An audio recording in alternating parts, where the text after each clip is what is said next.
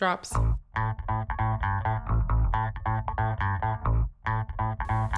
Morpheus is fighting Neo. Hello and welcome to the Hollywood Fishbowl. I am and can only be your co-host, Jesse Kester. Swinky, you're looking left and right, hither and yon. Yeah, did you hear that voice? I did. And oh my goodness. Should we skip over us and get right to that voice? Yes, get right to that voice. That voice, those dulcet tones that you are already hearing belong to the one, the only, and the very, very illustrious Hannibal. Hannibal, welcome to the party, man. Thank you. Illustrious? I don't know if I'll go with that. Yeah. Okay. Definitely You gonna make me do this? I'll do this. Go ahead. Yes, Do it, Hannibal Pew. is a magician, a respected magician on the circuit. He is a raconteur. Can I? Yeah, you can totally do that. Okay. So when you say that, when you question the word illustrious, I'd say just go look this guy up on YouTube and we can get into it. Yeah. All right.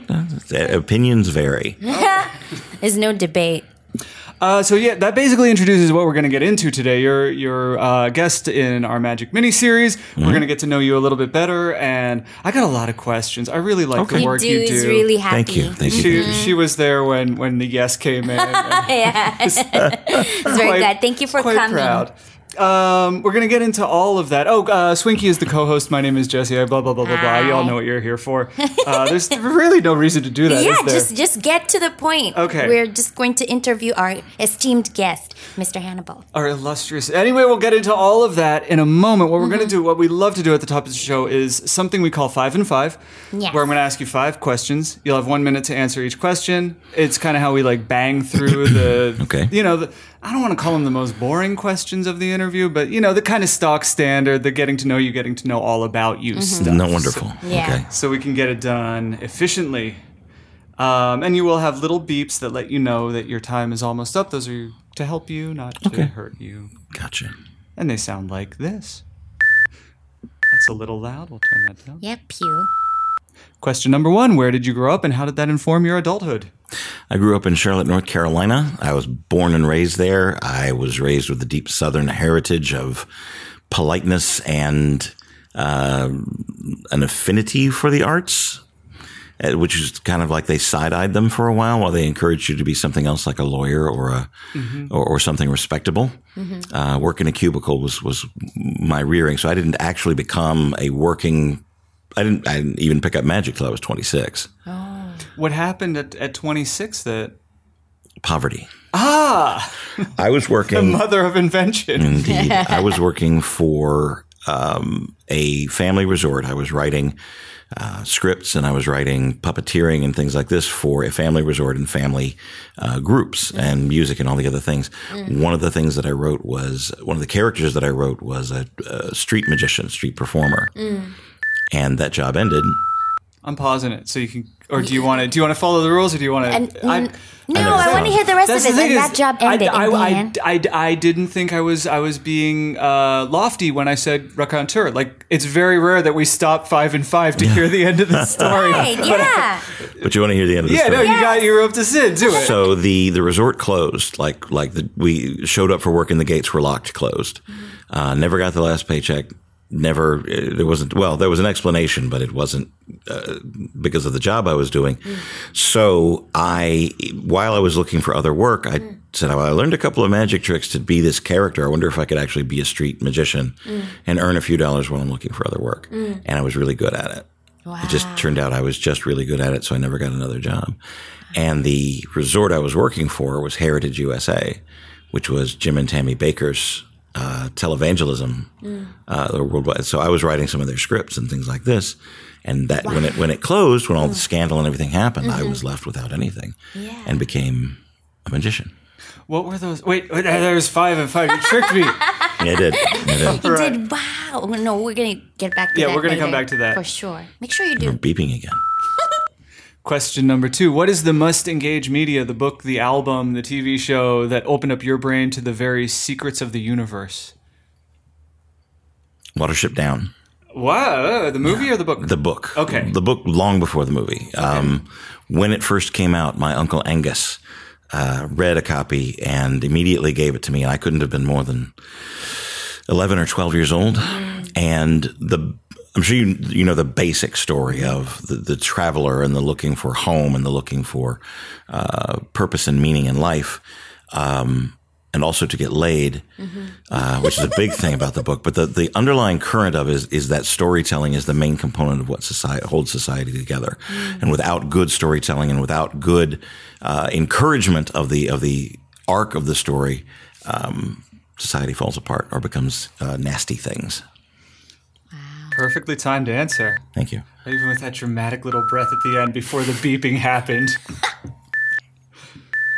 You're banging through these. Wow. Question number 3. What is the greatest source of joy in your life? Performing, being on stage, being in front of people, pouring out everything that I have inside of me out into whatever reception it gets. That's it. That's the number one thing. Okay, what's number 2? Well, no, Well, very succinct and to This the point. woman but who that's just landed in Houston. And she's all well? And she's healthy? all well, yes. Excellent. Glad we got wrap up on that one. I like that. When you first started performing, was it that, or did you have to get over some of the nerves or the intention tremors? Was it always? I've been on stage since I was 6. My mother put me in a dance class when I was 5 years old. We had our first recital about the time of my 6th birthday, and I have never gotten off the stage. I didn't always make a living at it, but I've always been involved in performance of some kind. Yeah. It's just always been in you. Yes. Wow. All right. Coming up on question 4. Getting more bang for the buck. What gets under your skin? What gets under my skin? Yeah. Oh man, so many. No. You know, I don't have a straightforward answer to that. People trying to be something they aren't, and putting on a you know what, mediocrity is the stone floor answer of that, is just settling, saying this is good enough, and not in a particularly motivated kind of a way, or trying to reach for anything specific like money or fame or any of the other things, but just presenting mediocrity as quality. That bugs the hell out of me. I'm going to, in a bit, I'll disagree with you respectfully. Okay. It's just a different framing that we use in our house about. Oh, I think I know where you're going Yeah, with she knows it. where she goes. Yeah. This was a big day in our relationship. And it's centered around mediocrity. No, I'm open to. And the celebration thereof. Okay. We're coming up on the last question. Yes. Okay. What's the best advice you've ever gotten, and what advice would you like to put out into the world from your own brain? I once asked a mentor what the secret to being successful as an artist was, as a performing artist was. And his advice to me was, have a kick-ass show. And I said, okay. He said, everything else comes from that. Yeah. Do what you do, love what you do, make it the best you can put out from yourself. Have a kick-ass show, and everything else is done. As far as what I would put out into the world, you can demand your own way. You can insist that your opinions and views are the correct ones. You can flex your muscles and say, this is my way and the way it is, or you could love. Swinky, what do you have to say about that? I think you just short-circuited your brain. Yeah. I saw everything stop at once inside you. Yeah. Yeah. It's a choice. Love is a choice. It's a verb. I like that. Oh, wow. All right, I think we're good on 5 and 5. yeah, Can we slow things this down was and kind of dig Sure. into these? I feel like we got the surface scratched a little. Swinky's ready to go. I She's feel like taken off. it's just a comment, an observation. I think you spend a lot of time just formulating your thoughts, and when it comes to the time to say them and lay them out, I think it sounds like you're just always ready, always prepared, because you're in your brain. I'm in my brain a lot. Yeah. I reside there. Yeah. Wow. It's one of the superpowers I didn't know about until later in life. Like, I grew up and feel always fairly comfortable waking up in my skin and waking up with my thoughts.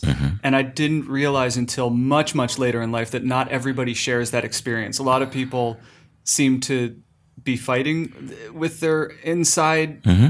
Oh, yeah. And it's invisible. If you grow up very comfortable, it's invisible that being discomfortable might be a common experience, regular experience for a lot of people. Yeah, there are people that get comfort from that too. That's that's frightening and true. And they found the pain they want to live in. Everything you say is so terminal. I do card tricks for a living. Yeah, wow. Okay, so tell us about that. Well, no, I want to disagree with you. Can we get antagonistic on the show? Okay. Sure. Yeah. Okay. Well, the thing was, it's not even. I don't even disagree with what you said. No, Settling for mediocrity is not what I'm talking about. And then presenting it as quality shame. For shame. Yeah. The thing was, Swinky's a singer, and I do filmmaking, and there was a lot of prep work. You know, they call it the 10,000 hours that you have to get in, or whatever it is. Sure. To reach a point where both Swinky and I knew that we could go out and whatever happened on set, we would be mediocre. That there was no disaster that could befall us that would pull us down below that level of mediocrity. That we could consistently deliver mediocre or better. And that was I feel like that's a huge milestone in any artistic career, is when you're able to be consistently mediocre, because that's when you move from, and this is metaphorical, not literal. That's when you move from from wondering if you're going to make a profit to actually consistently making a profit with your business. When you're, does that framing track? But you just verified what I said. That you don't settle there. You're not settling there. No. Yeah, no. And your levels of what you consider mediocrity rise as you continue to perform and create and put forth from your heart. You don't go below your floor. You say, I have built a floor and now I'm done. No. That's what I was talking about. That's the settling for mediocrity. Yeah, no. We don't do that. But I do sincerely believe that a lot of artists, a lot of creators, a lot of thinkers skip that celebration of baseline mediocrity. That's a huge milestone in any career when you hit that. But it's one thing to celebrate that, and it's another thing to settle for it after celebrating. See, one of the other things I would say is that when you fail, when you hit an obstacle and you cannot get over it, for now, you have the right to mourn, you have the right to grieve, you have the right to cry about it, and then you get over yourself and you move forward and you keep going from where you're at. When you succeed, you are allowed to celebrate and you're allowed to party and you're allowed to thump your chest, and then you get over yourself and you keep moving. And you move forward, right? It's settling is becoming stagnant, I guess. Oh yeah, no, that's forbidden in this house. Yeah, in every sense. And there's no good enough. No. One of the biggest things I hear, that gets under my skin from that point, was when there's something that is clearly missing from someone's performance or clearly not good. It's in there, and the response that I get back from that as well, it plays. People, it plays. It's good enough. People, it plays. That's not, no. No. You're going to lower the standard for never everybody. Lower the standard, yeah. I never do that. So you were 26, did you say, or 27 when you started? 26 when I first started Magic. Had you been doing it before? I mean, had you been playing not with even cards picked at it all? up. Nope. Never picked it up. Shuffle and deal and manipulate? Nothing? Nope, nothing. So what was that first? What were the first tricks? Those are... Oh, boy. I went to the public library and checked out a book on card tricks and learned 3 that I incorporated into the show. If I told you the names, it wouldn't make any sense to you. Gemini twins, a version of the 3-card Monty, like a swindle, and a trick involving a cup and a ball. Just a single cup and a ball. So it's not the 3 cups or the 3. I never worked with 3 cups. I've worked with 1 and I've worked with 2, but 3 gets too complicated. So what is it about that 3rd cup that... It's unnecessary. It is there as a crutch for the weak. Shots fired.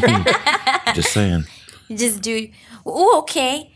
Are you familiar with all these terms? I'm not familiar with the Gemini, but the 3-card Monty is pretty standard. Common. Sure. Yeah. But again, like there's the 3-card Monty is the name, but there are a million variations of how it presents and how the techniques can be done. And it depends on the magician. And their approach. Right. Why do you reckon the deck of cards is such the thing? Like, there's a billion objects that the fit things you could work with in the hand, but that ended up just being the thing that everyone goes to in Magic. It is ancient. It is mysterious. It can be interpreted. It can be interpreted in 100 different ways from each individual performer. It can mean different things to different people. It is used to tell fortunes. It is used to take fortunes away. It is a dark and mysterious tool, depending on how you look at it. Never have described. And it seems a very, very simple thing. It's a stack of paper. It's a collection of nothing, but it's a very, very powerful tool when interpreted by the right artist. Swinky's right. You spend a lot of time thinking, and looking and thinking and looking and thinking. Yeah. Has that ever been a problem? Well, let me put it this way: not a challenge, a problem to the people around you. Do they feel? How is it? Tell Are you us talking about growing audience up. or family? Yeah, let's go back. Yeah, let's go back to Charlotte. For an audience, it's entertaining. I think you were always a version of this. Even as a child. Pretty much, I've been this guy forever. I mean, there's growth and there's evolution. Of course. But but I've had this view of life since as long as I can remember. But yeah, if 8-year-old you were to run in the door, we wouldn't be like, whoa! You wouldn't be surprised by who I was, no. No, I just imagined as an 8-year-old running through the door. Little 8-year-old Hannibal running through the door? Yeah. You wouldn't be surprised. I'd probably be wearing a Robin Hood costume. Oh, really? Pretty much, save the world? Steal from the rich? No, not really. Just because it was fun. Why? Why Robin Hood? He had a cool outfit. Oh, okay. Pretty much. I mean, if it comes down to it, he had a cool outfit. And that's an 8-year-old. Yeah. So you were a normal kid. You were just not really. Not really. That's we're trying to get to know you because you're the one and only Hannibal. What was it like growing up? Did you have siblings? Did you try? You weren't doing magic at the time. What did you do with your siblings? What was it like growing up in Charlotte? Boy, there's a whole bunch right there. I have a sister who is 5 years younger than me. Both of us were adopted. We were not very close as children. Did you know growing up that you were adopted, or was that the big Oh, no, yeah, they told 16? me. They told, as long as I could remember, they let me know that the whole process, what they went through. And it turned out that my mother could not have children, and so they immediately said, this is mid-60s. Yeah. So they looked into the options and found adoption was their best bet and what they were looking forward to. I was... How old were you? Were you... Weeks. Oh, okay. I was born in July. I was adopted in early September of 1965. I was born... there was a boy born at the hands of a holy woman in a holy place. I was born in a convent to a 16-year-old unwed mother who never saw me and was never told what happened to me. Oh. But was she in the convent, or did her parents take her there? Her parents took her there. That was the place to do, because mid-60s and middle of Virginia is the best I know is where they lived. They lived in a very rural county, and she was spirited away and then brought back, and apparently lived life normally after that. I have no idea. Yeah. Do you commune with God? I mean, not that I assume that everyone who's born in a convent has a conversation with the holy, but... We have an understanding. No, we worked one out too. It was like 17 years old. We you came to something like peace. Yeah.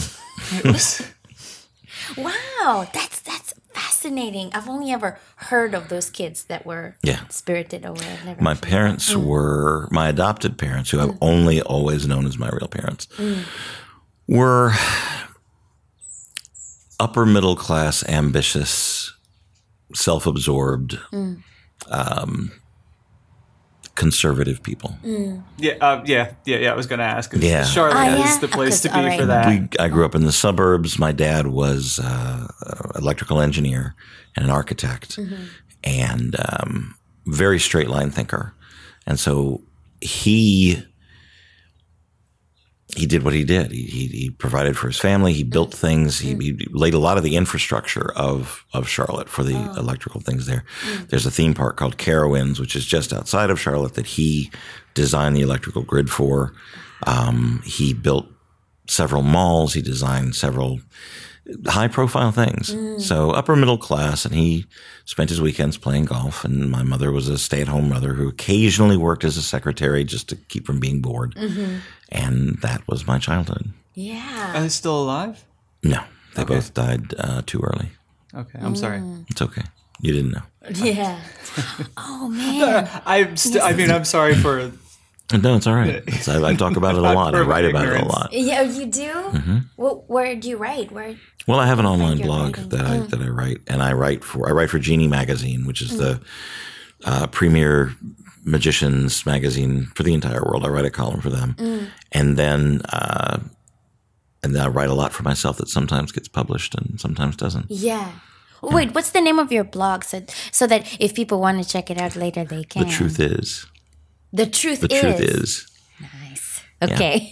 Yeah. Oh, all right. And so are you in touch with your sister at all? No. Okay. No. She stopped talking to me. How much of the story is mine to tell? She stopped talking to me when I put her husband in prison. No, you cannot do that. You are just a fountain. I wasn't the only one. I wasn't the only one. There was a trial, and I backed her side, and he went away. And when he went away, she stopped talking to me. But she was the one that asked for your support? She didn't ask. Oh, okay. There was a messy thing that happened, and he was at fault. And they asked me about his character, and I told them the truth. A lot of people told them the truth, but she did not appreciate it, and she has broken all ties with me. Oh. Do you think one day you're going to try and mend? I've tried. Oh. I've tried very hard, and she's not open to anything. And it's been 20 years. Oh, that's a long time. It is. Is he still away, or? He's free now. He was in prison for 13 years, 13 or 15 years, and paid his debt and is now somewhere else. Yeah. You could write a book. I think he does. He writes. Yeah, but he's writing a blog. He's writing a blog, not a book. Yeah, I'm not right. I have a book published of stories, but of actually stories from just being a traveling magician. What's the name of your book? The name of my book is Across the Table. Across the Table. Nice. By Hannibal. Do you always go by just a monomer, just one name? I published it under my first name too, so Christopher Hannibal. It's on Amazon. It's everywhere. It's on there. It's on Kindle. You can find all those things. Yeah. But Across the Table, because all the work that I do is generally across one kind of a table or another. Right, or other. I've got there's a Jack White song called Carolina Drama. And I love that song because it introduced me to the pairing of words Carolina Drama, but you cannot live in Carolina without a little bit of Carolina. Everybody gets a story. If you're there for a year or more, guaranteed you're going to have at least one Carolina drama story like that. I would love to visit any of them. Beautiful state. We're gonna be there in like 4 weeks. Really? Oh, Yeah. When? We're going for Christmas. We're doing a road trip. Oh, awesome. My dad. I went to school in Winston-Salem, and my dad and my aunt live in Asheville, so I have an excuse to swing by there. Asheville's gorgeous. It's so good. It's so good up there. Oh, gosh. Swinky has no idea. This one just moved to America 3 months. 3 months ago. So she has no idea what she's in for. Thank you. No, but I'm really excited. Even when we just take little road trips out of California. Yeah, like we went to the Grand Canyon, and I'm so excited to show her the rest of the country. Oh, it's wonderful. Are you going to drive there? Oh, yeah. That little perfect. Jetta. Yeah. I've done cross country, Pennsylvania to LA, then LA to Pennsylvania, then Pennsylvania back to LA, and that I've done it 3 times. She hasn't done it once Not yet. even once. I would love to. That was my favorite holiday. I love the countryside. Oh, yeah. I feel like that's where you get to meet just regular Americans. Right. You know? See, I drove here from North. I packed up everything that I owned to move here in February of 2018, and I drove all the way across the country and very slowly. Oh, that's the way to go. We booked it through Texas. You can drive for 2 days straight, 80 miles an hour, both days. I will never. No. I went through the top of Texas, the little slice. And I still had awful drama. I was like, I said, because there was a route that went through the main part of it. I said, I've never had a good experience in Texas ever. No. Oh, poor Texas. I have never, without fail, any flight that I've had that has linked through Texas, if I land in Texas, go somewhere else, I'm delayed by at least a day. The plane breaks down, or there's fog somewhere where I'm supposed to be going. It turns into an overnight thing at least. It's never been good. What is it with Texas? And when you're heading west, this is just advice. If you're in the middle heading west, or you're coming into Texas heading east, do not go below half a tank of gas. Ever. Don't even think that you'll find another. Fill it up when you get to half. Because there's just no. You will go 100, 200, 300 miles without before seeing anything. Yeah. Right. No, it's a wild state. And I maintain they could secede from the Union anytime they wanted. They've got the money. They've got the land for it. They could be out tomorrow if they call it. And they know this, right? They'd be fine.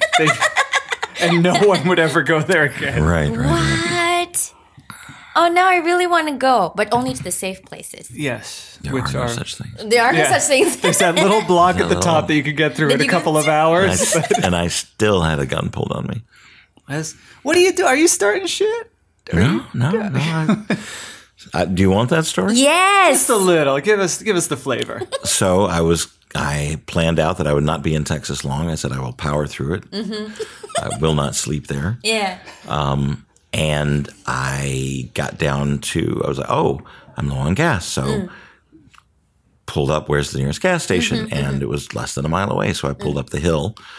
Now I'm in a rental truck, 16-foot budget rental truck, pulling my car behind it on a trailer.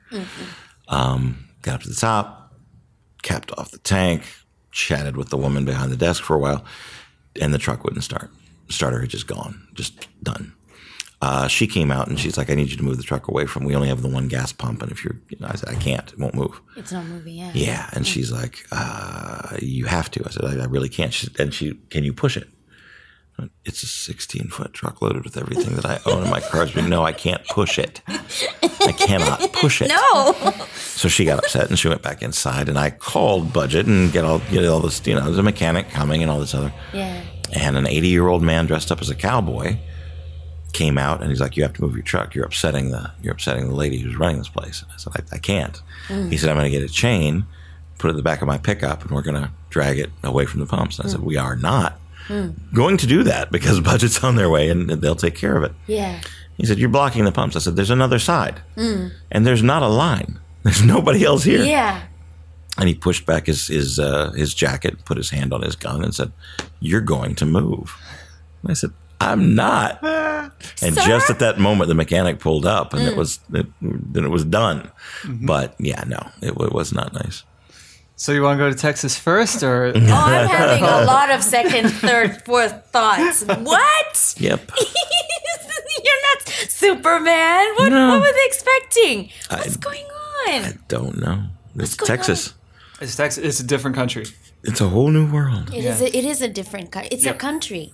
Yeah, and I keep saying this. America, you say states, those are countries. They are just federations of their own. Kind of, yeah. With their own rules, and people are different there. What? Texas? But in Houston, people are different, right? The bigger towns. Houston. No, not really. You're looking at me like I don't know what I'm saying. I wish that look could make it into audio. It's Texas. They have their own way of thinking. Yeah. And I apparently fall outside of that way. Yeah. Yeah. Why? I guess, No, I got questions. I'm just cutting you off. Sorry. Fine. Yes. Fine. No. It's so you were 26, 27 when you started doing the magic. Yes. Then you come out to LA. Like you've been on the scene for quite a bit longer, I think, than 2018 when you moved out here with the. Yeah. No, I've worked for the castle since 2010. Yeah. And they brought me out 2 or 3 times a year to perform. And then eventually, when my entire life fell apart a couple of years ago, looking for another place to go. I can't imagine there's a story behind that, so I'm not going to ask for any more details. No, I'll ask. I was looking at different cities and different places to go, and the Academy of Magical Arts, without making an official offer, said, you could be happy here, and there's things we could do for you. Oh. So, and then I had friends that had a space available, so here's where I came. All right. So how'd you get settled? Lily Von Stupp. Your reputation precedes you, doesn't it? Yeah. Like you've kind of got a leg up on the competition because you got time. I've worked and really talent. hard to. Yeah, that's the thing. To build that reputation. To build, just to be who I am, and so there were places that were welcoming, that were like, you could definitely do some things here, and then. Lily Von Stupp and Eddie Medrano said, we have an empty room in our house. If you'd like, you can stay here. So I had a place to be, and I had the Magic Castle is like the epicenter of performance conjuring for the whole world. So it's like, if they're interested, okay, might as well sniff it out. I'll go there. Yeah. I'll see what happens. It certainly seems like a good bet. So I ended up here. And when do you settle? Is what you do mostly parlor, or how would you? It's close up parlor, and most of what I do falls into like corporate parties or corporate events, or entertaining groups of 60 to 100 people in a formal setting. That's mainly it. I mean, and then that falls into what I do at the castle via close up work and via parlor work.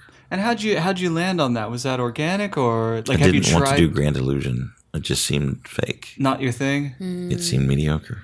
Oh. Zing. Shots fired. If the box is doing all the work, why are you on stage? Yeah. Let the box do the thing. Woo! I don't know much about magic. So whenever I see it, the first thing that comes through my mind is, wait, what? How did they do that? This poor one is like a baby when... Oh, sure. Yeah, because I didn't grow up watching magic or anything. So, so when I see it, I really am intrigued. Sure. Yeah, there was one trick we saw was on the Penn and Teller show. On the Penn and Teller show. Yes. Oh, Teller, where he produces coin after coin after coin. Yeah. That one. It's a beautiful piece of work. Yeah. Wow. Okay, so that's good, right? Oh yeah, that's very good. Okay, good. But the box isn't doing all the work. No. The whole performance happens before that final gag. Yeah. Oh, really? The dance is leading up to that. I have no idea. I just saw coins turning into fish, and right. What is he doing? What's going on? And I think that's what the magicians are going for, and it gives them. Teller's an artist. Yeah. He's a magician. Yeah, but he's an artist with what he does.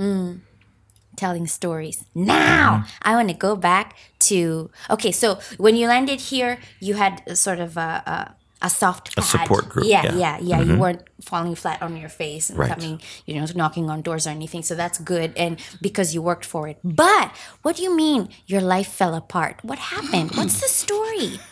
You knew that was coming. Don't play coy. My wife basically came to me over a series of conversations, letting me know that she was not happy as a performer's wife and gave me the choice of continuing to be a husband or being a performer. Was it like the too much time on the road kind of thing? No, because I didn't spend too much time on the road. I purposefully built the corporate work and the things that I did so that I could be at home more often rather than touring. Instead of doing comedy clubs, which I walked away from in the early 2000s, I committed to being at home with my children and aiming for a higher dollar performance fee not to call that successful, but for the purpose of I'd work less and be at home more.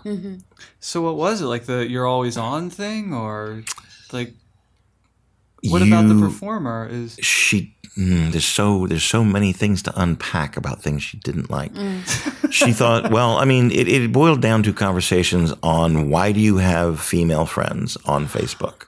Oh. Do you see how some of the women in the audience are looking at you, and what are you going to do about it? And I went through your email and I found love letters from strangers, and I said, did I reply to any of them? Well, no, but you're getting them. and you're not dissuading them. And I'm like, I can't.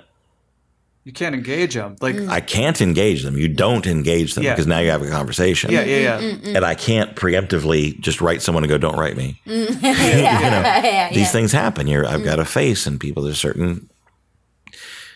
She didn't understand any of that, and it really came down. And all the kids had grown up, and they were out on their own doing their own thing, and she just moved out or like completely. I mean, she gave me a list of people who were not allowed to come to my show. I would in Charlotte. I was like, I would throw a monthly show. I would rent out a space in a cabaret house, and I would do a pay what you can afford or pay what you want show, so anybody could come and see the show. And I would feature local artists as openers and get people stage time and some other things. And she came to me and was like, you need to say that these people can't come to your show anymore because they will, after the show, you don't retreat to the dressing room. You talk to people. Right. These people talk to you and don't come and talk to me. They're not treating you as a married man. And you need to enforce that or tell them they can't come. That was an actual conversation. Semi-fair. Is it? Semi. I'm not saying that any that you calling it on that was wrong, but well, I don't know. Let's back up a little bit. May I? Oh yeah, sure. Wait, what's on your mind? No, I understand why, as a performer, that would be a little bit of an excessive ask.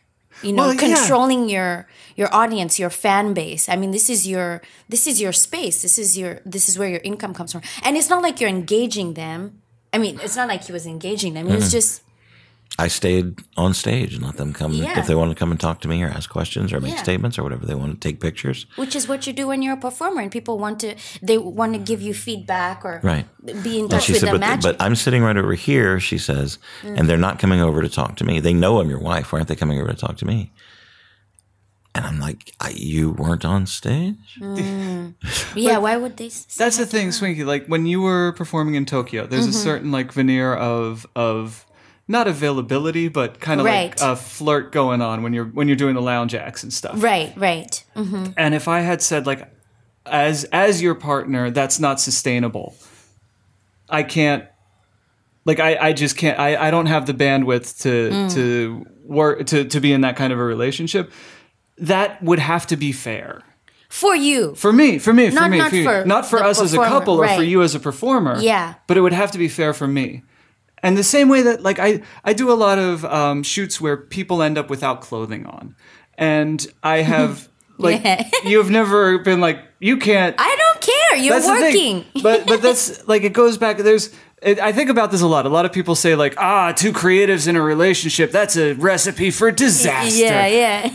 But I disagree because there are some things that are much, much, much easier. Like, I know that when you go out to perform and you're not presenting as available, but you're also not making any effort to destroy that. Yeah, I don't. It's not the first thing I say on stage. I'm married. You don't. No. You're not fighting that impression, but you're not diving into it. And there's a line it's a non-issue. It's a non-issue because as another person who's working in arts all the time, there's a certain amount of naked women that I end up around, and like you have to be. Knowing that I'm not like, woo, naked women. It's like, okay, I don't even think about it. You either trust me or you don't. Yeah. Right. And she didn't.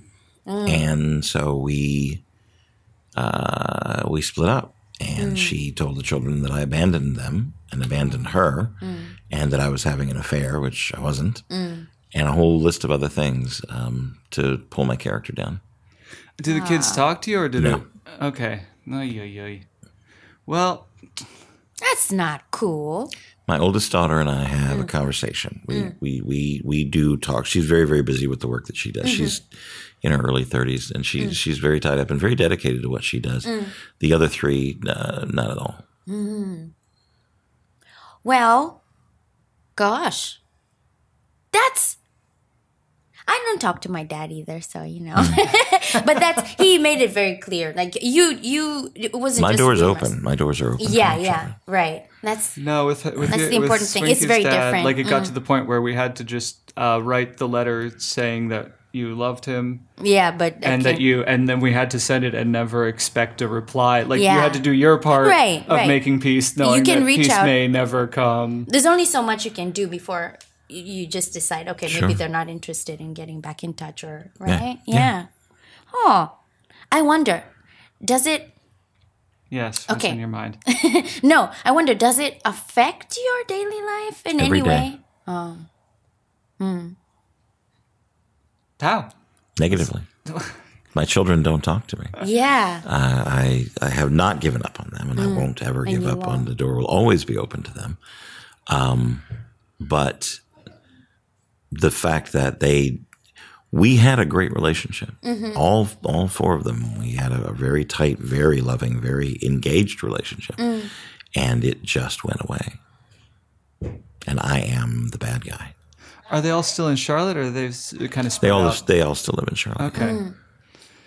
Come on, kids. Your dad loves you. Tell them all the time. Yeah. I do let them know I'm not hiding from them, and I'm not turning them away in any sense. Yeah. So I'm sure they know. I hope so. No, they know. It's just whether they decide to act on that information. This is a downer and a No, it's not a downer. This is life. This is life. Yeah, this is how life is. No, but we reach out to each other, and we try. They tried to do that with my mom too, like feeding us with bad information about her. But we just loved her so much. It was just not going to happen. I mean, I raised my children to defend who they see as the victim. And they see their mother as the victim. As the victim, right. And I'm the bad guy, so I understand why they're making the stand they're standing on. Thanksgiving is, maybe it has already passed by the time this airs. It will, yeah. Yeah? Yeah. But I want to see families together. I like it when everyone's together and happy. But we do what we can. We do what we can. That's how it is. I did it too for heavy? you because you're no, it's not too heavy. Okay. Yeah, I can keep going, but I don't. Well, I want you to just steer this you got me thinking about like the in the family turmoil that we've had, and there were people in my family that I didn't talk to for a bit of time, and there were relationships that felt permanently finished. I just got to thank God for the fullness of time that things come back around. There is beauty in the fullness of time. That any sliver of it doesn't do life any bit of justice. But when you kind of stack them up, there's enough gradient between those moments that I don't know. I don't want to. Yeah, what's on your mind? Sweetie? No, I mean, what do you do when someone doesn't want to reach back? I mean, you can extend your hand and just leave it out there. Yeah. Yeah, and just wait for them to warm up to you again. And hope they do it before it's too late. Yeah. There are judgments I made on stuff that I fundamentally knew was the truth, and then I thought a decade later I was looking back on it all, and I thought wait. I didn't know that was the truth or not. That was hearsay, which, as I understand, is not admissible in a court of law. It was exactly. And it made me rethink a lot of the ways that I judged other people in my family and in my close network. And I don't know. I'll still never know about all the details of all of the things. Of course, that you'll never know the did. whole story, and you'll never know the true story either, because you cannot see all the positions of it. And your own truth evolves as you grow into new people, as your soul evolves into new things. Oh yeah, what I thought was condemnable at the time is now that's a complicated thing that I didn't understand at all. Right, and you didn't have the capacity to understand it at the time. So that's why making judgments is harsh, and you fall back to the default position of loving and forgiving. I was banging on the bell frantically because I thought that at this point, in my experience so far with the interviews we've done, people usually don't like to talk about the struggles that are still ongoing. If they've overcome them already, that's a whole other thing. If you read my blog and you listen to my podcast, I constantly. It's raw. It comes out exactly the way I'm feeling. Yeah. Which doesn't please some people, but alas. Yeah. But it's not like you're naming names or anything if something's going on. Oh, they know who they are. I think his kids would be able to identify themselves. Oh, wait, I thought there might be other people involved. Oh, I mean, my mother's murderer, my ex brother-in-law. I mean, there's all kinds of skeletons in all kinds of closets. Yeah. There's this place called Carolina, Swinky, and they got drama. They got some drama. It's unlike anything else. You can't drama for your mama. Wow. Okay, I went out. to. So the book is across the table. Yes. The blog. The truth is the podcast is across the table. He has a podcast and it's on iTunes across the table. Yep. And on then there's iTunes, it's on Spotify, it's on all any place you get your podcast. You can find me. Yeah. And the other one with the stories where you tell little stories. Are they made up stories or are they fictional? They will. They range from classic poems and Shakespeare recitals to things that I've written myself. Wow. It's whatever I feel like putting out there. It's like this is engaging me right now. Yeah. And it's 4 to 5 minutes long at most sometimes. Wow. And it's some people have described. I'm going to get this wrong, but ASMR. Yes, like the people I put that on to help me sleep because this voice. Yeah. And from stories that I've written to poetry that I've written to just whatever's in front of me at the time, and I'll put it there. And that's called A Tiny Spider. A Tiny Spider. Look it up, people. Yeah. A tiny spider. I'm going to look it up too. A tiny spider. Yeah, there's only a few offerings in there so far, but it's growing. Yeah. Oh man, this is great. You're just a treasure trove. Well, I'm gonna. Can I reel it over towards magic a little bit? Is that Yeah, that's okay. Oh, right. We do magic too. Yeah. The questions, there's a couple questions on my mind. First are let's bang through the simplest, most basic bitch question there is on the planet. Oh, who were your guys growing up? Who are my guys? When you got into magic, who are the ones that See, I was already 26. But who are the ones that you were like, true. that's cool, I'm going to learn that shit? Renee Levant, Eugene Berger,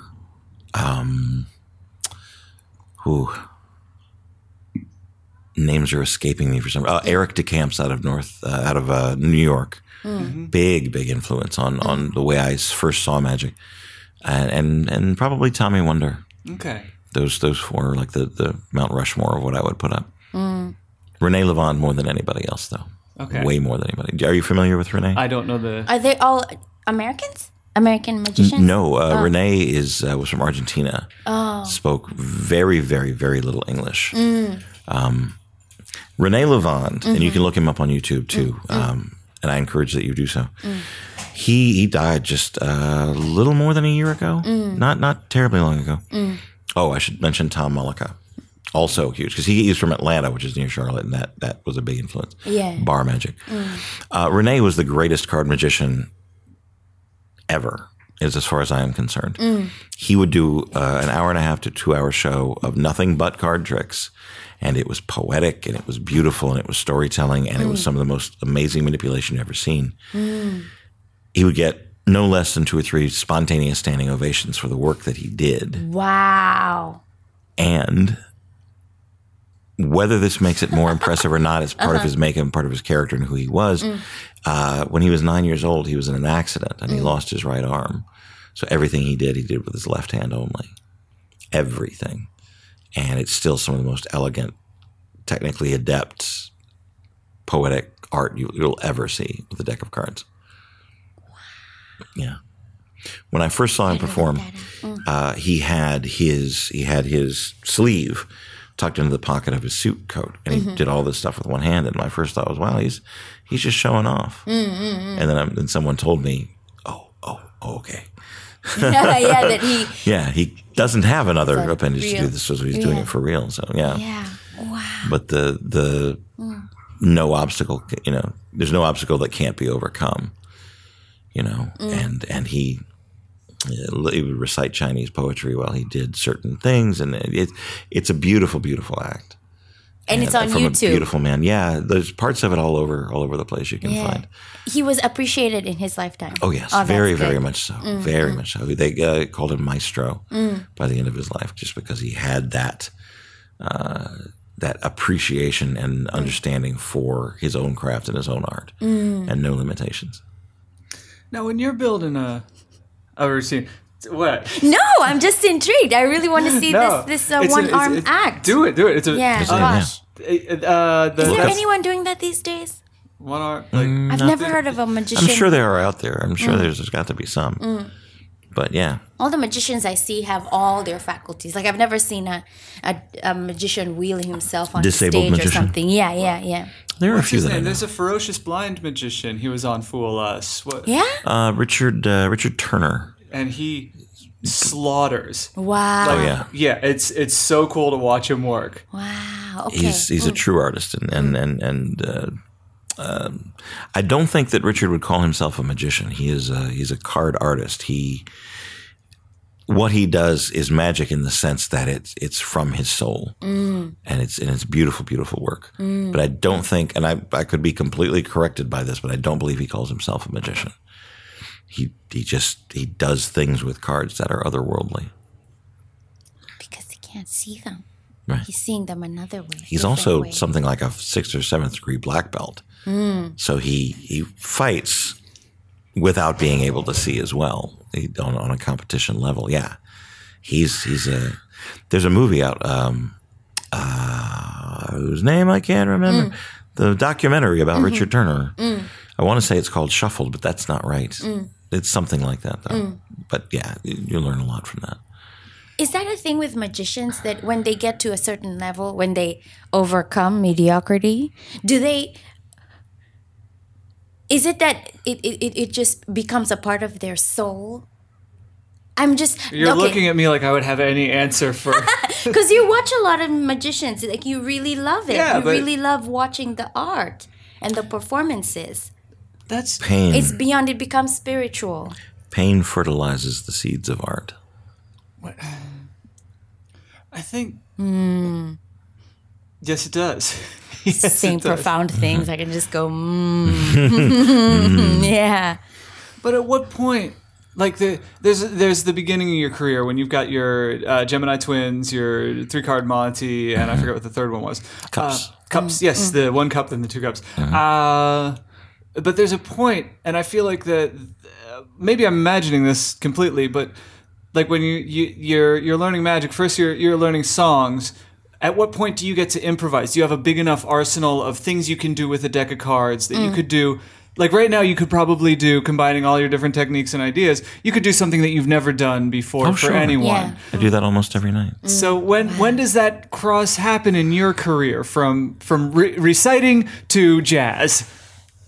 Well, I can tell you the exact time it happened.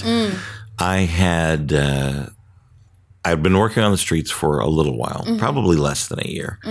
And I was approached by one of the nearby restaurants in the corner that I like to frequent and said, well, first of all, they said, well, if you mention us, if people are looking for a place to eat, we'll feed you.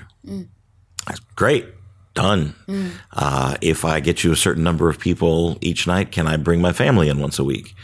Because I'm thinking I've got to feed my family, and let's do that. So and then that evolved to me actually working in the restaurant and working behind the bar and performing for the patrons that came in. One afternoon, I parked near the restaurant and went in search of something. When I came back, my car had been broken into and all the magic props were gone. Now I had the professional cups and I had all the tricks that you get when you're first starting out and things you read in books and a couple of decks of cards and some of them gimmicked and some of them not. And I was like, well, I can't work tonight. I don't have my stuff. But I walked into a drugstore, which was right next door to the restaurant. And I said, I could probably get a deck of cards here. Maybe I could do something. I could limp my way through this night and see what happens. So I went and I got a deck of cards or two.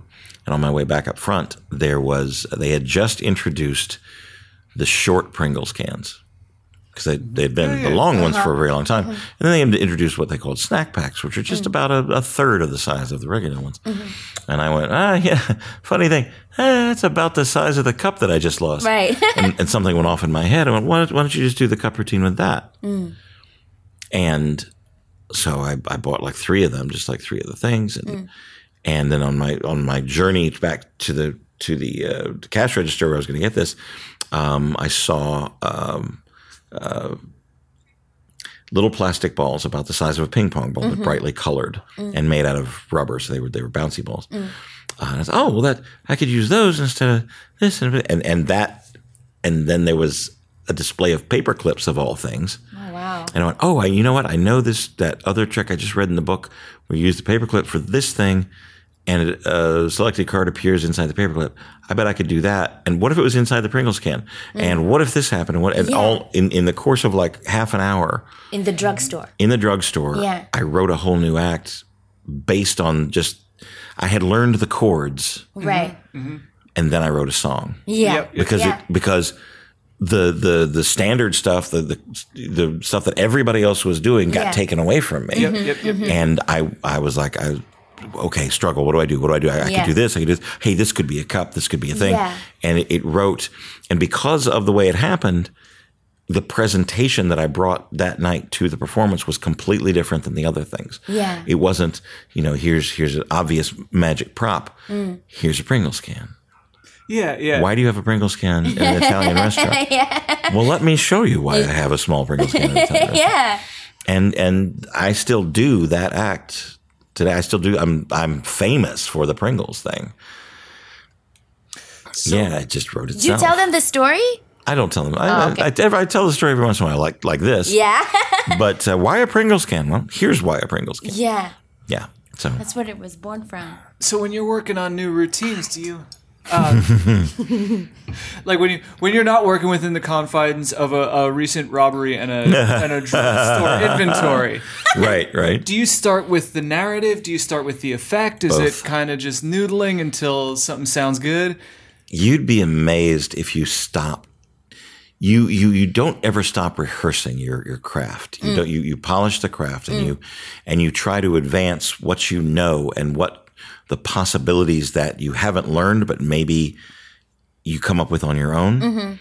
But as far as presentational ideas and bringing them to the table, you have to not look.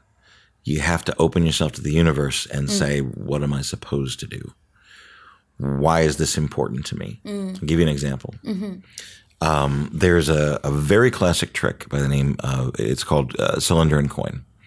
And it's been presented on Fool Us, so you may have seen it by Eric Mead, who does a beautiful job with it. Is he the one? Does he use like a cork or something? With it? Used a cork, a leather tube, and a stack of coins. Yes, and some beautiful slow motion appearances and vanishes, and all culminates with the coins appearing under the cork inside the little tube.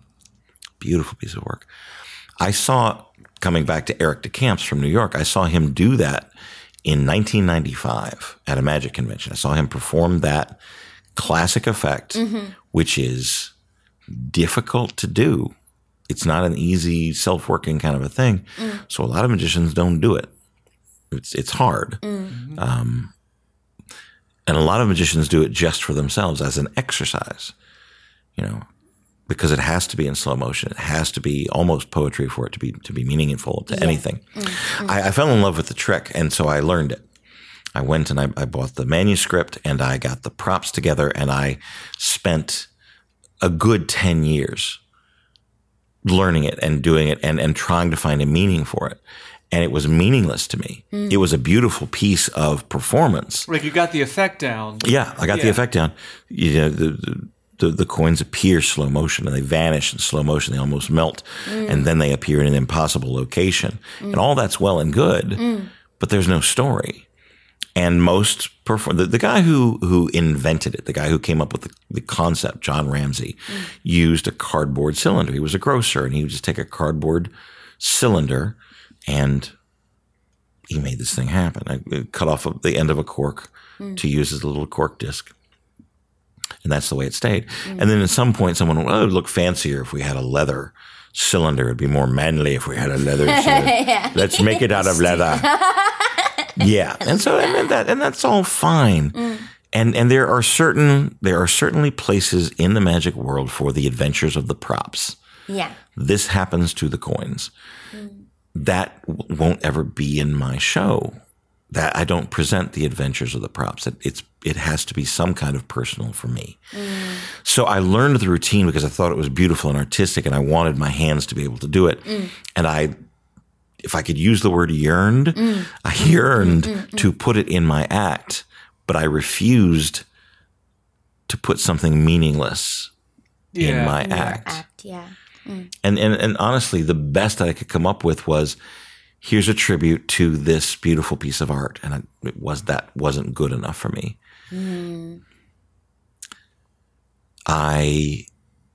When I was a child, my favorite treat was called push-ups. They were cylinders of orange sherbet, and it had a little plastic plunger inside it. You would push the ice cream up through this thing, and I loved them. And then when I was finished with the treat part of it, my little young creative mind would make things out of the cylinders, all kinds of things. I would use them for things, and I got older and forgot about them. It's just some stuff fades. Yeah, life happens. So I was shopping one afternoon and glanced into the frozen. And there's a box of push-ups in the old classic polka dotted style like I'd had when I was a kid. And my kids would love these. I'm going to take these home and share some of my childhood with my children. And they loved them. It was great. We shared them, and I talked about old stories and things I had done with them and blah, blah, blah, blah, blah. A couple of hours later, I'm sitting at my kitchen table working on something, and I have the props out for cylinder and coin, just as an exercise. And in a moment of just relaxation and just like going, all right, we're taking a break for a minute. This problem's insurmountable. Someone will take it, look from a different angle. And I looked over, and there's one of the cylinders from the ice cream. Yeah. That looks like it's about the same size as the cylinder. You know, because part of it, you have to, silver dollars have to fit underneath the cylinder. It's going to be close, but it's not. No way in the world that fits over those silver dollars. And I sat there debating with them, within reach. Going, no, it's not There's possible. No way to check. It's a done deal. Why bother? So I picked it up and and it was perfect. I mean, when I forgot to breathe, I just set it down, and it was exactly the right size it needed to be. It was exactly the right height it needed to be. Everything about it was absolutely perfect. And the act that I do now with it wrote itself right then. Wow. It sprung into my head, fully formed. This is what you're going to talk about. This is why it's meaningful. Yeah. This is the thing. And it was done. Wow. Yeah. Right? So 10 years. 10 years. And had the solution presented itself much earlier, it wouldn't have been as good. It wouldn't have I wouldn't have had the knowledge and the training in my hands to be able to do it justice. Yeah. With the presentation that I eventually came up with. So I had to learn the mechanics before I could ever put the dream into it. Do you teach magicians? I wish. Oh. I'm at an age now where I should be mentoring. Oh. I have put the offer forth that it's not going to be so much of a teaching thing as a mentoring thing. Right, I want someone who has knowledge, who has reached a certain point and wants to get past that point to find what's inside them. I want to lead someone inward to themselves to make their magic stronger. Yeah. That's the direction I'd like to take, and it's going to have to come to me. Yeah. It's not something you can go out seeking. No. And you already have the blogs. They know where to find you. They know where to find me. And I did a workshop for the Magic Castle a few months ago on that exact subject. And I had 5 volunteers who came up and presented a thing, and I offered them suggestions. Stand with your feet this way. Why are you saying this particular line, and what does that mean to you? Why are you trying to anthropomorphize a deck of cards? What if it was just a deck of cards and you were putting something into it? And they, for the most part, they took those suggestions and improved from their own viewpoint where they were going with their art. That's the kind of teaching I'd like to do. And it went over very well. I thought it went over very well. Yeah.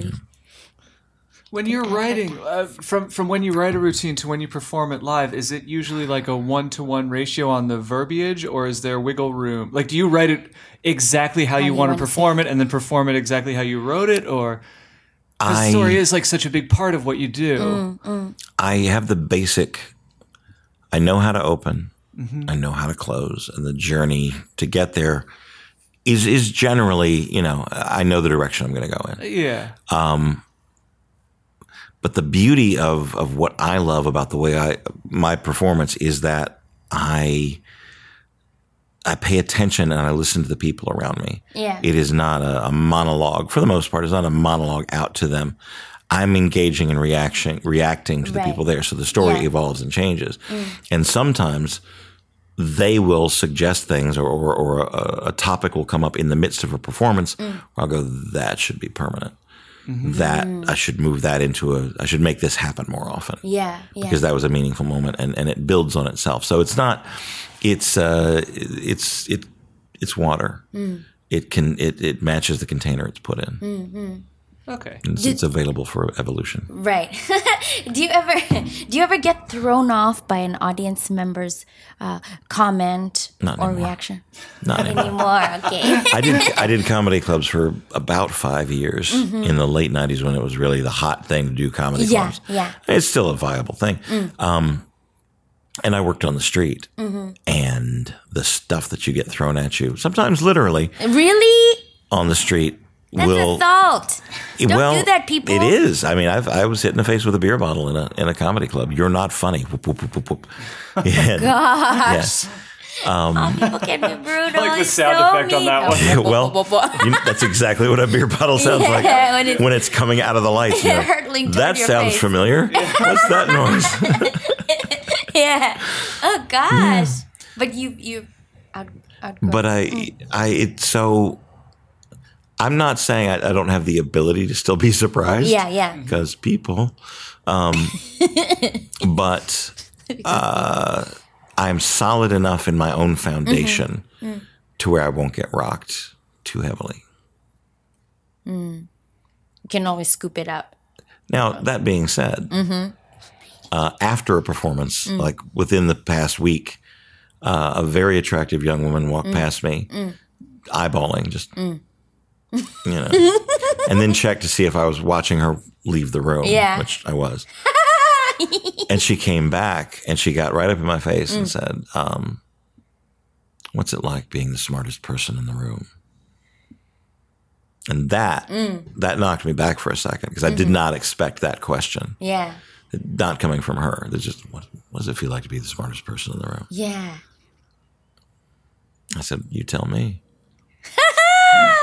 Like mine. And she said, it's the perfect answer. And she left. Like, okay, that's the extent of our relationship right there. We're done. Oh, that's a story. I like that. What's it like being the smartest person in the room? Are you going to back pocket that one in case you ever have to hit on people? Yeah. Just walk up to them and say that. And make a face. Feel free to use that. Thank you. Thank you, random lady. That's very good. I'm enjoying this. You're gonna. I'm what are gonna you dig gonna us do? into the bowl. Okay. Oh, really? Let's see what the hive mind thinks. And there's no rules. No at all. rules. Just pull. No rules at all. Whatevs. And Oh, you got a It's a- sweet. like a sweet. Yes. I did. Well, you can take keep one if it. you want. Yeah. All right, I'm going to go with this. Oh, speaking of Micah Cover, left those here. I left the Rico list. Yeah. Thank you, Micah. I don't need one. I'll leave it for someone who That's is fine, in yeah. need. Wait, what? No, you can have it. What's the Micah had a question? sore What's the throat. question? When do you envision us living on Mars as a reality? Who's that? Rice Perloff? Oh, Rice Perloff, Dave Perloff. Thank you for asking that question. Sometimes the hive mind stays on track, and sometimes the hive mind has other things to talk about. So let's talk about Mars for a while. Sure. I don't Is think there it's life ever on going to Mars? happen. Is there life on Mars? David now? Bowie asked that question 40 years ago. Is there life on Mars? So Mr. Perloff's question was, when do you envision us within 10 years? Living? living. 10 years? Colonizing, yes. Why? Yeah. I'm going to carefully say this answer. I have a client that I've done shows for who are actively seeking to colonize Mars. Okay. It's under wraps right now? I'm not allowed to talk about things that I know. But if you compare computers of 20 years ago, cell phones of 20 years ago, technology of 10 years ago to where we are now, 10 years from now living on Mars is not a big stretch. If someone owned a careful. Owned an airline and said, I want to get from LA to New York in under 2 hours. And said, now, I own this facility here, full of scientists and engineers who make planes, and I own this facility over here, who similarly have the same technology. I will give a huge amount of money to the first team of scientists that comes up with a way for me to get from New York to LA. On a regular commuter, you can buy a ticket and go in under 2 hours. Do it. And the incentive is high. Yeah. Hannibal says by 2030. You have a lot of faith in technology. Well, you touched on something that's very exciting and kind of opaque, ever less so. Give me a second. Sure. Give me a second. Sure. 50 years ago, if Howard Hughes type was making that same wager, that same investment, it would be a room full of airplane engineers and another room full of airplane engineers. Now, you have a room half full of airplane engineers, and it'll be half full of people who do artificial learning simulations, like have a computer just build infinity planes between now and the end of the year, and revise until you have something that's properly aerodynamic, that has the right thrust. And the idea that like I don't know what to call them, but theoretical engineers, like that's half the room now. It used to be a room full of engineers, and now it's these It's very, very interesting to think of how engineering is being approached now. It's exciting. But let me give you a more actual, realistic viewpoint. We went to the moon in less than 10 years from conception of a president saying, I want to be on the moon within 10 years. Literally, that's all it took. He said that. The scientists and whatever from all around the world went, well, we're going to do that. By 1970, we're going to put a man on the moon, right?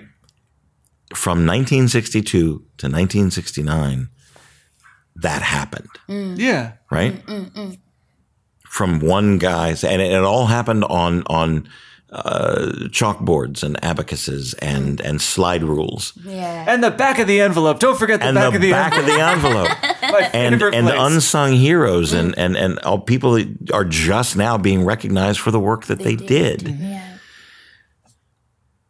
How much more from the point we are now and the things we are now, and I'm not even talking about virtual, but if you look at 3D printers and the ability to create anything your mind comes up with right now without doing a whole lot of fabrication and everything else. Doesn't that mean you don't have to take extra parts when you go? Yep. Yeah. No, it's awesome. There's all kinds of things. There's all kinds of the ability of the human mind and it really is. It's limited only by the drive of your spirit. Yeah. I want to go to Mars. I'm going to tell my engineering people. I'm going to make an attractive place for my engineering people to come to work. Yeah. I am going to talk to fashion designers. I'm going to talk to people who work with fabric and what's a better spacesuit? Yes. Right? What's a more mobile, slimmer, life-enhancing spacesuit. What's a better, what kind of nutrition do we need to take with us? What studying the soil of Mars, what can we take that we can grow there? What can we create here on Earth under those conditions that is going to thrive in that particular atmosphere? How do we make the atmosphere better? All those things are already being addressed. It's not just how do we survive once we get there, but how do we thrive from the moment we set foot? And do we, in 2023, when someone says, I want a group of mixed race 20-somethings who say, we're not coming back. I want artists. I want mathematicians. I want farmers. I want 100 people to take the journey. And we're going to establish first colony on Mars by 2030. Wow. Is that really a big stretch in your mind? In my mind, yes. Right now. Okay. Right now. In my mind, it's a bit of a stretch. Because I know people who would leave tomorrow. Really? Yeah. Who Maybe look at leave Earth? Not you. You don't seem to want to go. Not There are you. people No. who would I love that Earth. life. Also, I don't know. Mars, so far, the descriptions we've been getting and the reports we've been getting, even of all the instruments that have managed to get close enough, it just seems so uninhabitable. They built Las Vegas in the middle of a desert. She hasn't But seen at Vegas least this yet. gravity. They built Hollywood in the middle of a desert. There's we talk about that. atmosphere, something to breathe. Are they going to carry enough oxygen? Or are they going to be able to recycle oxygen for years? Who knows? But yeah, why not? They would have With to the right have vegetation, masks. with the right, forced. This isn't the last place. Yeah. There's out is the way to go. Yeah. I've never thought of. He knows how strongly I feel about Earth. I'm convinced She's it's the attached only to it. place She really has And we that's have in fine. the universe. We have nowhere else to go. If we kill each other, we're just gonna end up when we kill each other. Yeah, we're just if we destroy the Earth, that's it. We're done for. That's what I. Well, we're not talking about When do you destroying envision the Earth so that we can finally go to Mars. We're talking about I know, but pilot I programs. do hope that works out. I really do. If we can just take a moment from all our squabbles with each other about silly differences, that would be great. If we had a major goal like that, wouldn't that help? Unified goal. Yeah. That would help. So are you telling me, but not really, that there are people who are thinking about this very seriously? I'm telling you, 10 years. Day and night. Okay, Day good. and night. Okay, good. This is it. This is Yep. All right, good. This is absolutely it, yeah. All right. Great question, Mr. Perloff. Thank you. Oh, you want more? Wow. Mars soon? Oh Yeah. my gosh. Yeah. What was that? No, because I wasn't convinced. Are you going to do that every time I ring the bell? Whoa, Mars soon. Oh my gosh. Go away. So you Pull would one. kind of Okay. pull one? Yes, and any is good. And he's good. All right. Let's see. How's your day? How's your day? Not unpleasant. Swinky, how's I'm your having day? a great time. It's a lovely day. I'm so glad you came today, Mr. Hannibal. Thank you I'm very really much. happy. Appreciate This you is having me. cool. Okay, yes, ding it. All right, my toe. Let's see if I How's can't your pull something day? a little more robust. I should punctuate it correctly. Oh, it's the worst morning you've ever had. Wow. What's the worst morning I've ever had? You have to choose, right? I don't have to choose. You don't. Nope. No, the worst morning chooses you, Swinky.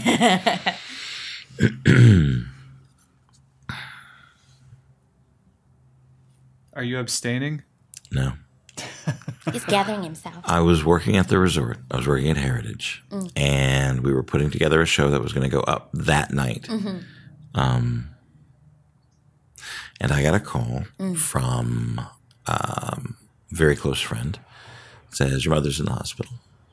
You need to You need to get to, it was a place in South Carolina that she was living. And I said, okay. And because I was so embroiled in the project I was doing, I said, how serious is it? Because I'm working backstage. He said, well, if you want to see her alive, you should be here soon. Very dramatic. So I called home.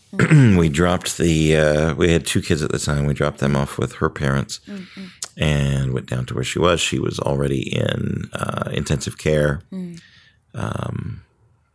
She was only being kept alive by machines. I was asked whether or not you're the one who has to make this choice. Do you want the only thing keeping her alive is the machines? Her brain is gone. She won't survive without the machines. What do you want to do? And I said, she's got a husband, stepfather, second husband. Yeah. I said, shouldn't he be the one making the decision? I was like, well, not in this particular case. You have to make the decision. And was there a reason? Was it just because you were there? I'll get there. Next of kin. Okay. I said, I will sign the papers if you will show me how to turn the machines off. I said, I don't want just somebody coming and flicking switches. You can supervise me, but I want to be the one turning everything off. Yeah. And so they did, and so I did, and I watched her stop breathing, and that was the end of it. Very shortly thereafter, I was in the hallway, not too many minutes afterwards, and my stepfather came up to me with a doctor in tow, asking me if I wanted my mother to be autopsied.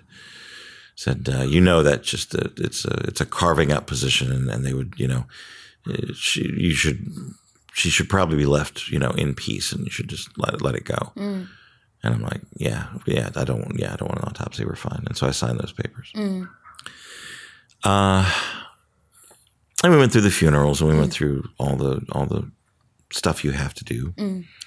And then my uncle came to me 2 months later or so, asking me why I had declined an autopsy. And I told him the situation.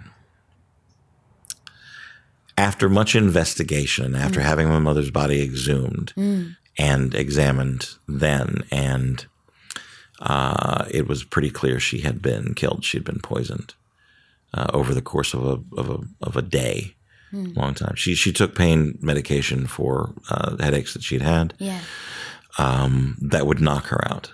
And apparently someone woke her up, gave her medication again, let her sleep for 30 minutes, woke her up, gave her medication again, telling her you haven't taken it yet, until it killed her. And because there was no immediate autopsy done, there wasn't a whole lot left in her system, but there was enough for the medical examiner to go, she couldn't have done this all on her own. It wasn't like she killed herself by taking a whole bunch all at once, because it was done incrementally over time. Someone had to have woken her up and given her these things. Because of me signing the non-autopsy thing, and because there was so much time in between, I was visited by the district attorney, who said, "We know he did it. It's a very clear cut. This had to happen this way, but we do not have enough evidence to take it to court. So he's going to walk on it. He's going to walk away. There won't be a trial. He won't be arrested. There won't be. We have spoken to him and let him know that we know he did it, but there's no evidence there's nothing they can take to court to make it. Yeah. So he walked away. Wow. It's my stepfather. Is he still around? Wow. That was probably my worst morning. And I relived it because I signed the paper. I let him get away. If I had any presence of mind to say, no, do an autopsy now, things might have been very different. But he did do a number on you, because when you're in that state, you've just been. Turns out the doctor that he was with, that came up to me, wasn't her doctor. It was a friend of his from college who worked at the hospital, and he went and got him and said, "What do I need to do to get this paper signed?" And he's like, I'm not going to say anything, but I'll just accompany you like an official position. But also there's in my mind, the autopsy is what you do when you're curious about what happened. But if you were there flipping the switches, like there's no real mystery. There's nothing. There's not really a mystery. They labeled it as an accidental death, not as a suicide or anything else. It was accidental death. And because of me, they left it that way. I don't think it's fair to blame yourself for that. There was a lot of... No, it's not fair and it's not right, but I do it anyway. Everyone needs a hobby. No, yeah. Gosh. Oh, my goodness. And because this all happened while I was working at the resort, she never knew me as a magician. Because that happened after. Right. She never knew 2 of her grandchildren. She never got to see the other 2 grow up to be the incredible young women they are now. Yeah. She missed a lot, and she was only 50 years old. Oh my gosh! And it's not like she had any prior sickness before that. She had headaches. She had some, largely brought on by stress, things, but no major thing. Life just happens like that. Jeez. And sometimes the bad guys walk away. Okay, what? So you're like, you. This episode has shell shocked you more than any other. From the advice on, you have just been like, I mean, we could talk about card tricks. If you want. No. I'm very glad that we get to talk to you like this. I don't think. Do you do this often? Do I what? Do you do interviews often? No. I'm not really a big name. I'm not a high profile magic dude. Oh, I would disagree. No, you are. I mean, Pew was you have no idea how excited he was when he said yes. That's one person, though. One of many. He just happens to have a podcast. I don't know. Do you think I'm famous? Write in. Yeah. Are you listening to this episode simply because I'm on it? I don't know. And if you imagine coming to Los Angeles, where everyone is, how many people can come into Los Angeles and be like, oh yeah, I'll take the job, see what it's like, Most people just don't have that option, riding on their reputation. I have faith on my gift. Because you're good and people know you. That's just the truth. please, let's see what comes out next from the. All right. I think that's mine. Let me pick it. No, I think that's my own question that I put in. I want to see what your question was. Okay, that's an OG. Before the first episode, I had to do 6 or 8 questions of my own that I wrote before there was a show because we hadn't had any guests on, so I had to put something in. I don't know which one you pulled, but I reserve the right to veto it. Is it nonsense? Better than. Oh. Pop culture just ain't what it used to be. In fact, it's better. What have you been diving into recently? Oh, yeah. People piss and moan about how bad movies and everything has gotten. And I disagree. I think that that media is better this decade than it was the previous. Well, sure. We're getting better. And that goes all the way back to 1900. What is there any? Are you a pop culture maven, or do you kind of stick to the cards and the No, I because I incorporate the things that affect my life into my work. I've got my eyes open as to what's going on around me. Pop culture is a nightmare right now, but some people thrive on nightmares.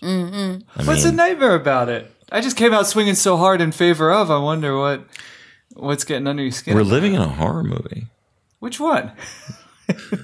The Attack of the Orange. I don't know. I don't think of it as pop culture, but that is more pop culture than it is. It is pop culture. It really is. It really is pop culture. It was pop culture that drove the train. The train into the White House. It's affecting. It's affecting art. It's affecting life. It's affecting everything around us. That's what pop culture is. Okay.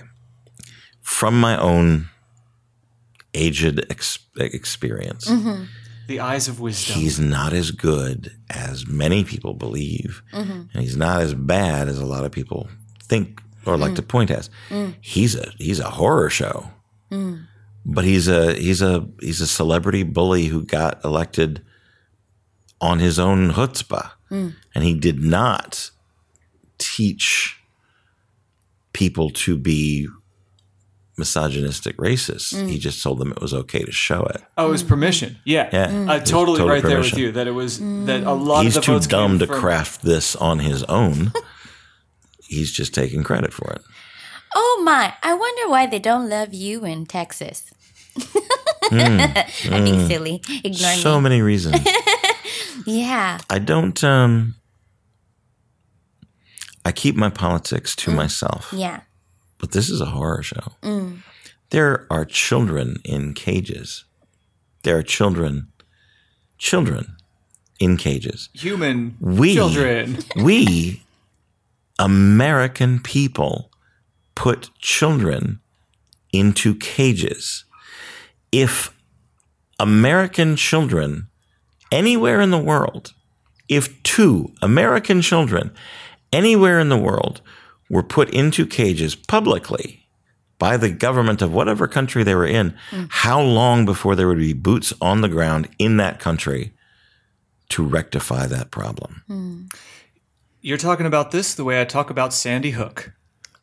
Okay. We just another breezed example. right by it, and it's like, Yeah. what the fuck, nation? Yeah. This is not where we settle. Yeah. Right there with you. Very, very. Uh-oh. Keep talking. I'm looking something up. Yeah. Oh man. But you did touch on something that I do think is important. Pop culture. No, yes, Stranger Things season 4.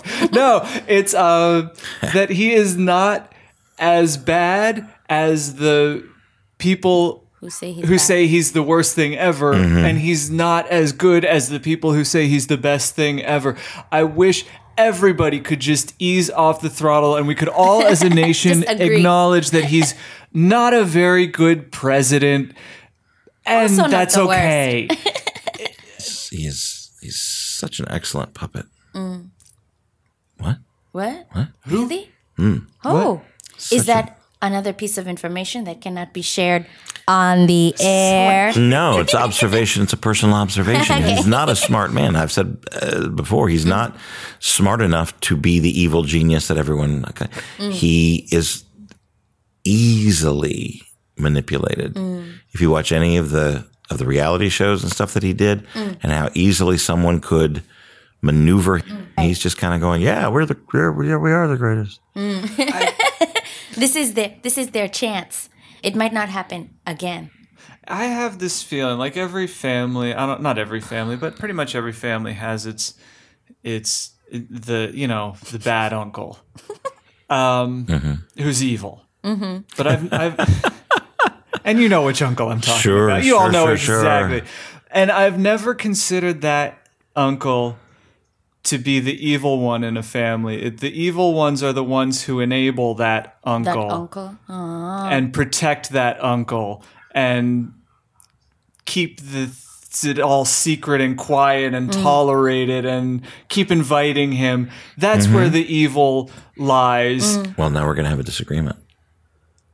Oh, Okay, Please that's do. okay. Is it going to be Please do. respectful? Of course it is. Rebuttal, We're please. good. We're all good. But I always feel that the enablers are more evil than the psychopath Okay. or the sociopath. That the people who identify as not evil and as good, but still let other people slide. But hit me. Yeah. I'm gonna shut my mouth and I let the wanna hear wisdom it. come. What is evil? Okay. And what makes you think? Sexy. What do you think makes? What makes you think evil exists? I classify as evil as well. Okay, let's. Can I step back a little bit course. before I talk myself into a hole? No, go ahead. Okay. Evil behavior is that which pulls autonomy away from others, at the very least, and at the very most causes suffering in others. Okay. That's as far as I can go in words. You're talking selfishness. I do. What makes that evil? Working in one's own self-interest is not exactly evil. No. But when you make it impossible for others to pursue their self-interests, that's when you pull. But then then we get into the question of what if the creepy uncle is the good uncle and I'm the evil one? Then Right. If you can't you can identify evil. Fiddlesticks. You can identify evil from your own perspective, but I'm seen as evil by a certain number of people for things I didn't do. You know, so the label's slapped pretty easily on things. Now, It is. if you talk about, you know, wanting to wipe out an entire race of people, if you talk about,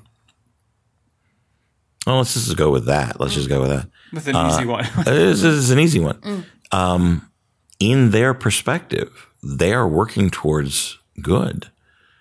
Their minds and their hearts have been corroded or misled by religion, by a certain set of ideals that from the outside perspective appears to be bad, but in their own minds and hearts, they're doing the right thing. And all the way back to Crusaders and even before that, Christian Crusaders. It's the closest thing I think that we get to actual evil is greed. Greed is a real thing. Greed, I consider it a disease more akin to alcoholism or drug addiction than... Sure. Which element has killed more people? Plutonium or gold? This is just a guess. The value of one was discovered earlier than the others. So I would go with gold. Has there ever been a plutonium rush? No. No. People killed each other for something that someone said, this is valuable. And it isn't. It's a metal. It's a rare metal. Like, it has no intrinsic value. It conducts electricity fairly well, but not so great. Right. There's lots of other things that do it better. Yeah. Lots of other things. It's pretty to look at. And if I have a certain amount of it, people will give me respect. And it's misguided. But, you know, the pursuit of gold itself is not an evil act. It's self-preservation, it's self-worth, it's misguided loyalty to certain things and ideals. And if you take that analogy of the love of gold and the pursuit of gold and apply it to anything else, including the love and pursuit of God, you have the same result. Wow. How many people have just been slaughtered in the name of an ideal of what they think God is? God is. And continue to be. And continue to be. I'm going to say nobody has hijacked the pop culture question. I mean, usually it's just like, Santa Clarita Diet's pretty good. Yeah. Yeah, Stranger Things, the new season. I really do like, Doctor Strange. No, that was excellent. Your turn. Perfect answer. My turn. I have a thing I'd like to read. Please. Yes, please. A little poem. That it's pre-Bell. Okay, pre-Bell. But we were talking about Sandy Hook. And I was talking about a few words for the dead. This was written just after and about Sandy Hook in general. Is this one of yours? Really? Or should I not have asked? A few words for the dead. Can you make it on your own? Can you take it by the throat? Make your own luck, learn the skills, get in early. It carries on. Pick up a weapon, marry it, give it your name, define yourself by it. Take it down to the disco. Trigger happy, pulling power, lady killer, take them out. It all follows and all carries on in the language. See the weirdos on the hill? They'll come to get you if you stand still. Somewhere in history you were wronged. Raise your children to bang the drum. It carries on. Tell all your family, tell all your friends. Teach your brothers how to avenge. It carries on. Or you could love. You could love. You could lie down in the flowers in the blue of the air and open your eyes. Why use up your life for anything else? There's no need to fight for what everyone already has. What do you need? It's already there. You could love. So he carried the stars in his pocket. He drank the sunrise until he was drunk. He embraced the angels that swam like little minnows in his blood, ghosts in his eyes, out walking beside him, laughing like children in his mind. And they all chanted his mantra together. Or you could love, or you could love, or you could love. Oh, wow. I was going to ask about the tattoo. The tattoo says, or you could love, and it's a feather. Yeah.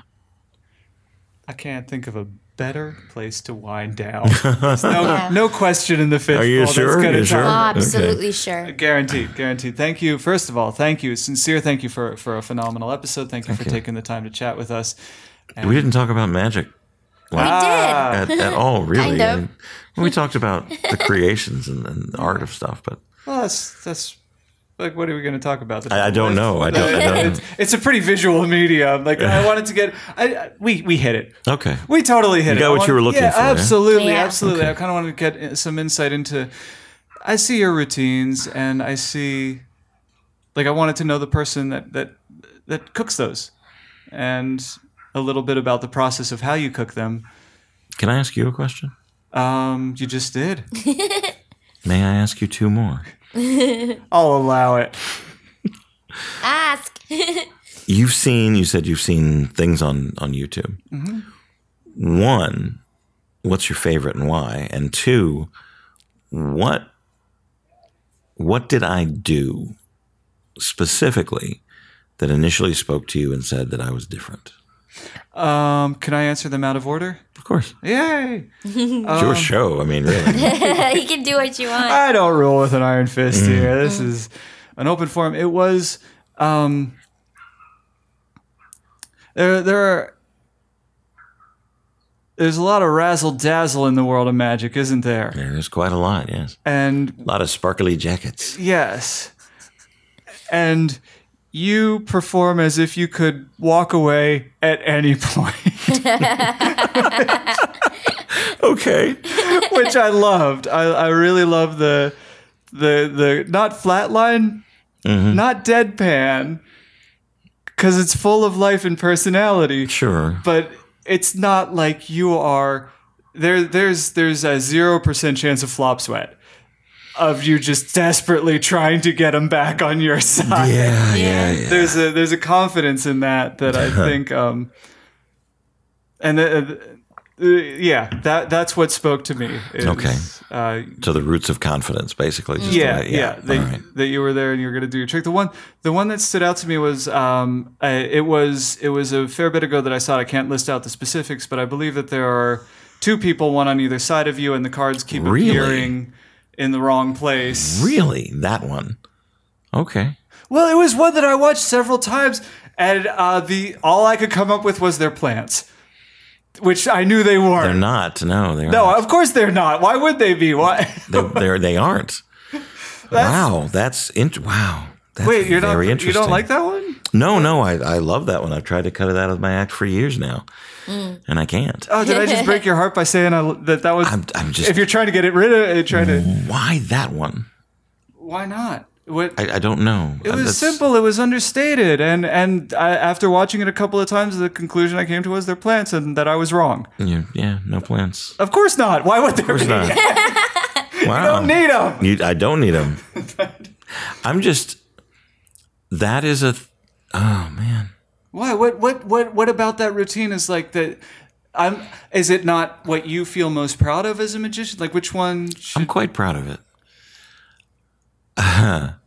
What about it? It seems like eminently disappointing that was the one that I was like, what? No. I studied briefly under a magician named Johnny Paul.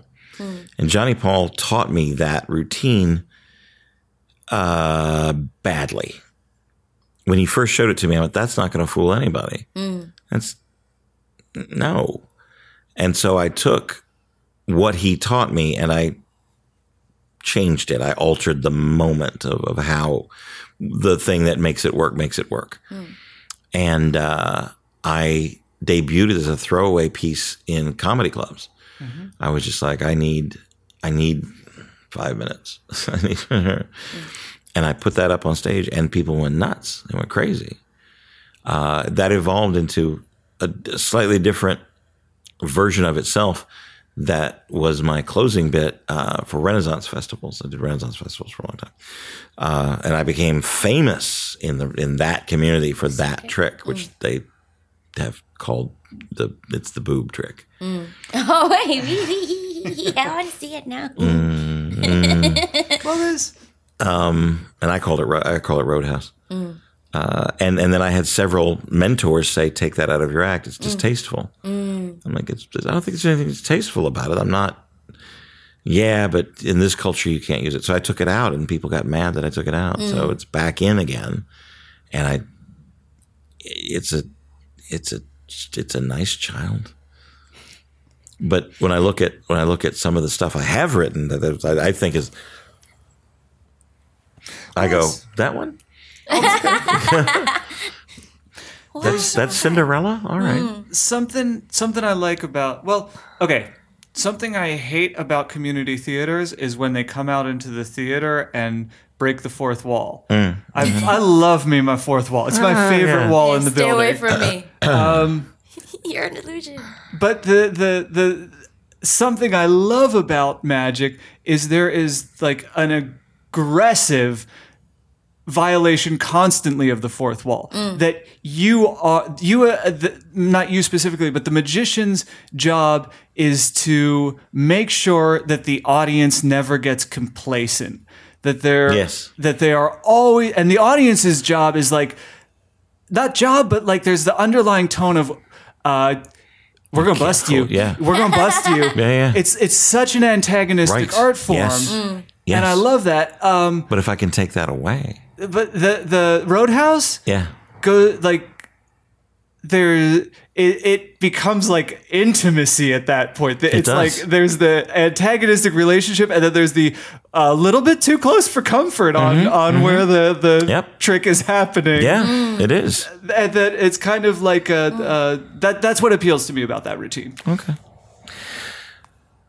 And it's hard to find tricks that are that. The magician needs to stop treating his audit.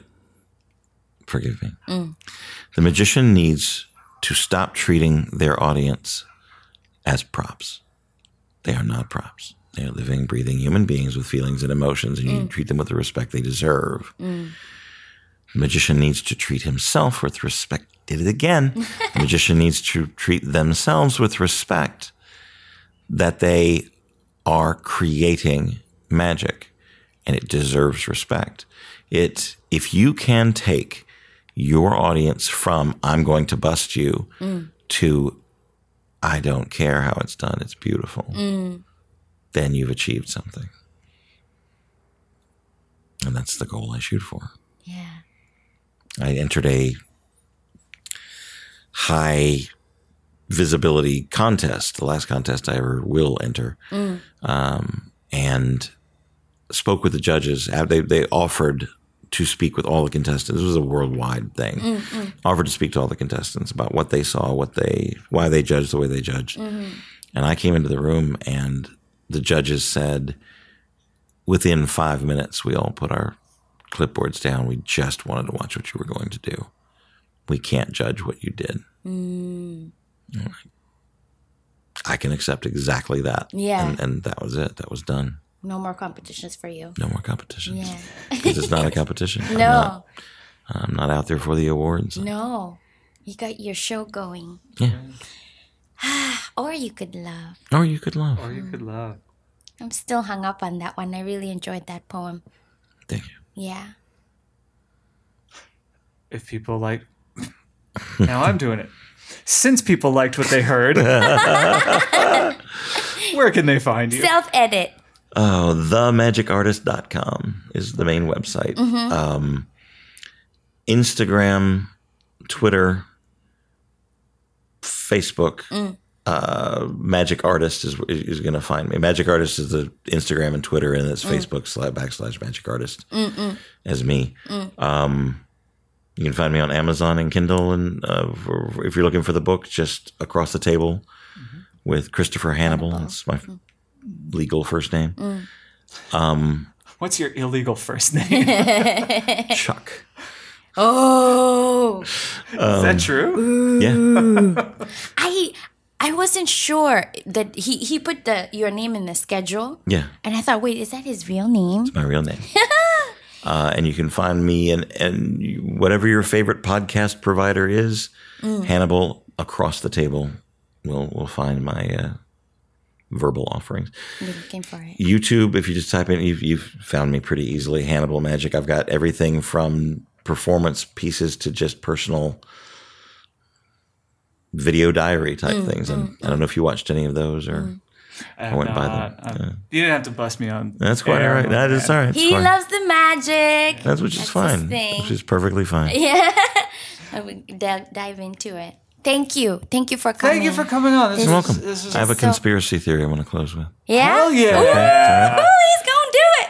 I don't know if it's maybe talking out my age here. Anybody, you remember Happy Days, the Your TV age? show? I'm 54. But this might be talking out of my age. I may be giving a pop culture reference that may fly by everybody. I think you said talking out my age, like my whole No, or something no, like no, that. no, my I've age. never heard that. Okay. Yeah, pubes. They're your ears. You familiar with the TV show Happy Days? Yes. Okay. Yes. That was the Cunningham family, Richie Cunningham and so on and so on. In the very first season, Richie had an older brother named Chuck, Charles Cunningham, who after the first season disappeared. They wrote him out. They didn't explain where he went. They didn't kill him off. He just wasn't there anymore. Happy Days takes place in the late 50s and early 60s. I contend Chuck Cunningham is Charles Manson. Thank you and good night.